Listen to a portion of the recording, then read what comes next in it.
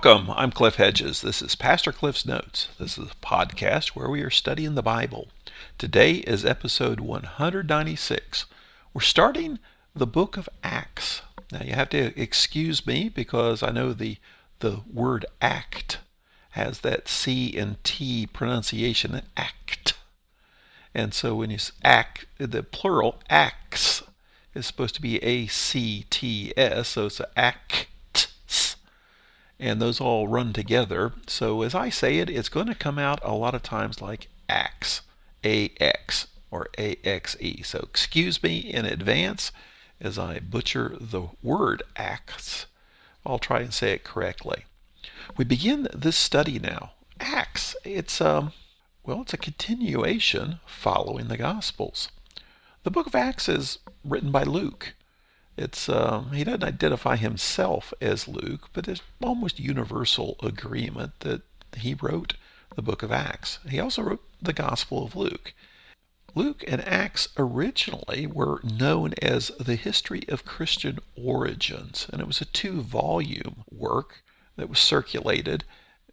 It's not sure when he actually wrote it. It's assumed probably in maybe the mid to late 60s to maybe even to the 70s.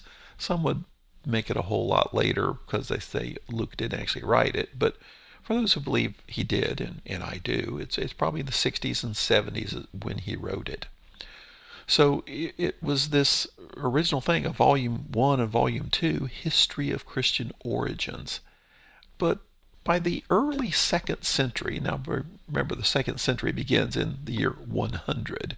So in the early 100s, the 4 Gospels began to become their own thing and were circulated together. And they were actually called the Fourfold Gospel, sometimes even just the Gospel. And about the same time there, the early 100s, early in the 2nd century, Paul's letters are starting to be circulated. And so you have the Fourfold Gospel and the Apostle is what Paul's letters together were called.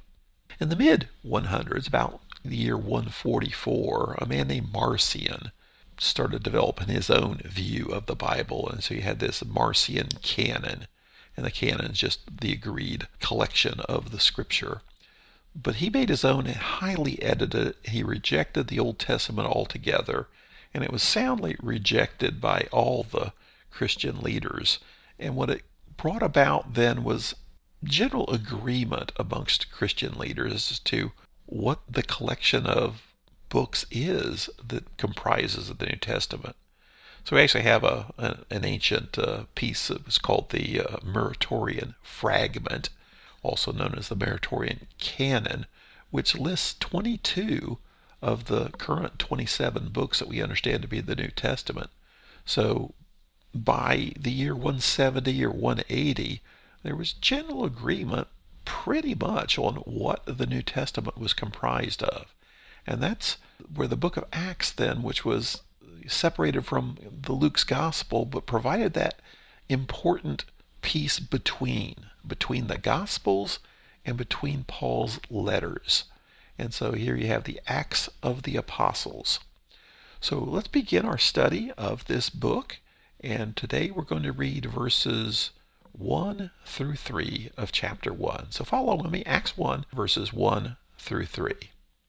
I wrote the first narrative, Theophilus, about all that Jesus began to do and teach until the day he was taken up, after he had given instructions through the Holy Spirit to the apostles he had chosen.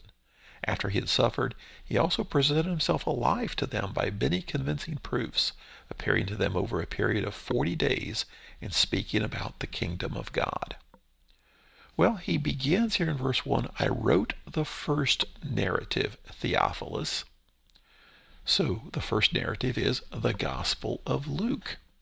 And if you look at the very beginning of the Gospel of Luke, first few verses of Luke chapter 1, he says, inasmuch as many have undertaken to compile a narrative of the things that have been accomplished among us, just as those who from the beginning were eyewitnesses and ministers of the word have delivered them to us. It seemed good to me also, having followed all things closely for some time past, to write an orderly account for you, most excellent Theophilus, that you may have certainty concerning the things you have been taught.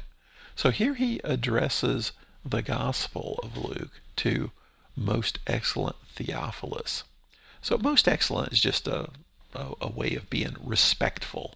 And there's all kinds of conjecture about who this Theophilus is. Is it somebody's actual name? It could be. The word means dear to God.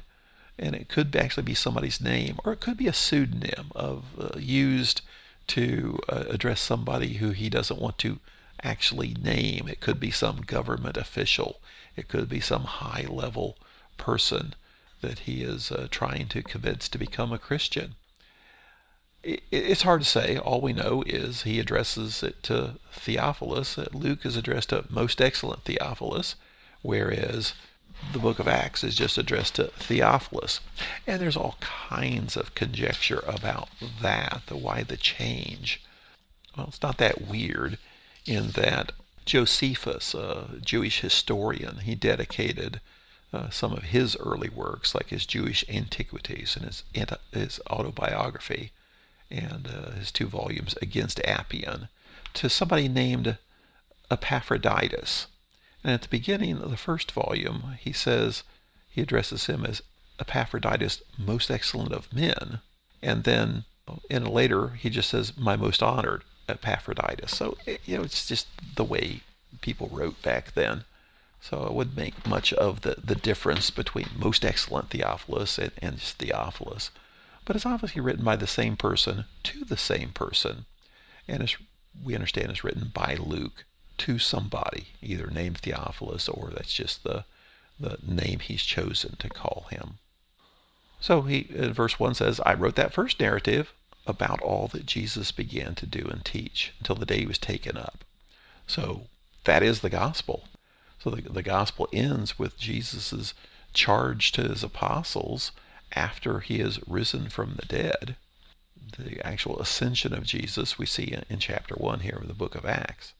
And so he says he had given instructions through the Holy Spirit to the apostles he had chosen. And that's the end of the gospel. And then verse 3, after he had suffered, that is, after he had died and risen from the dead, he presented himself alive to them by many convincing proof, appearing to them over a period of about 40 days and speaking about the kingdom of God.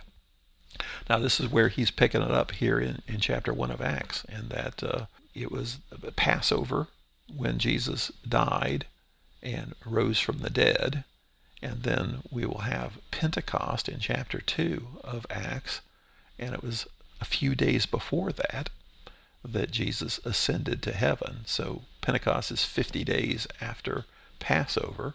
So for this period of 40 days after Jesus rose from the dead, he presented himself to the apostles. Well, this is the beginning, is just the introduction, sometimes called the prologue, of the opening words that Luke gives for this book, of describing the narrative after the death and resurrection of Jesus. It's often called the Acts of the Apostles, because that's what it's about. The story didn't end when Jesus died. It didn't end when Jesus rose from the dead. It didn't end when Jesus ascended to heaven. The story continues through the church as led by the apostles. So that's why we call the book the Acts of the Apostles. So join me next time as we get into the actual narrative of the beginning of the early church. Thanks for joining me. Join me then.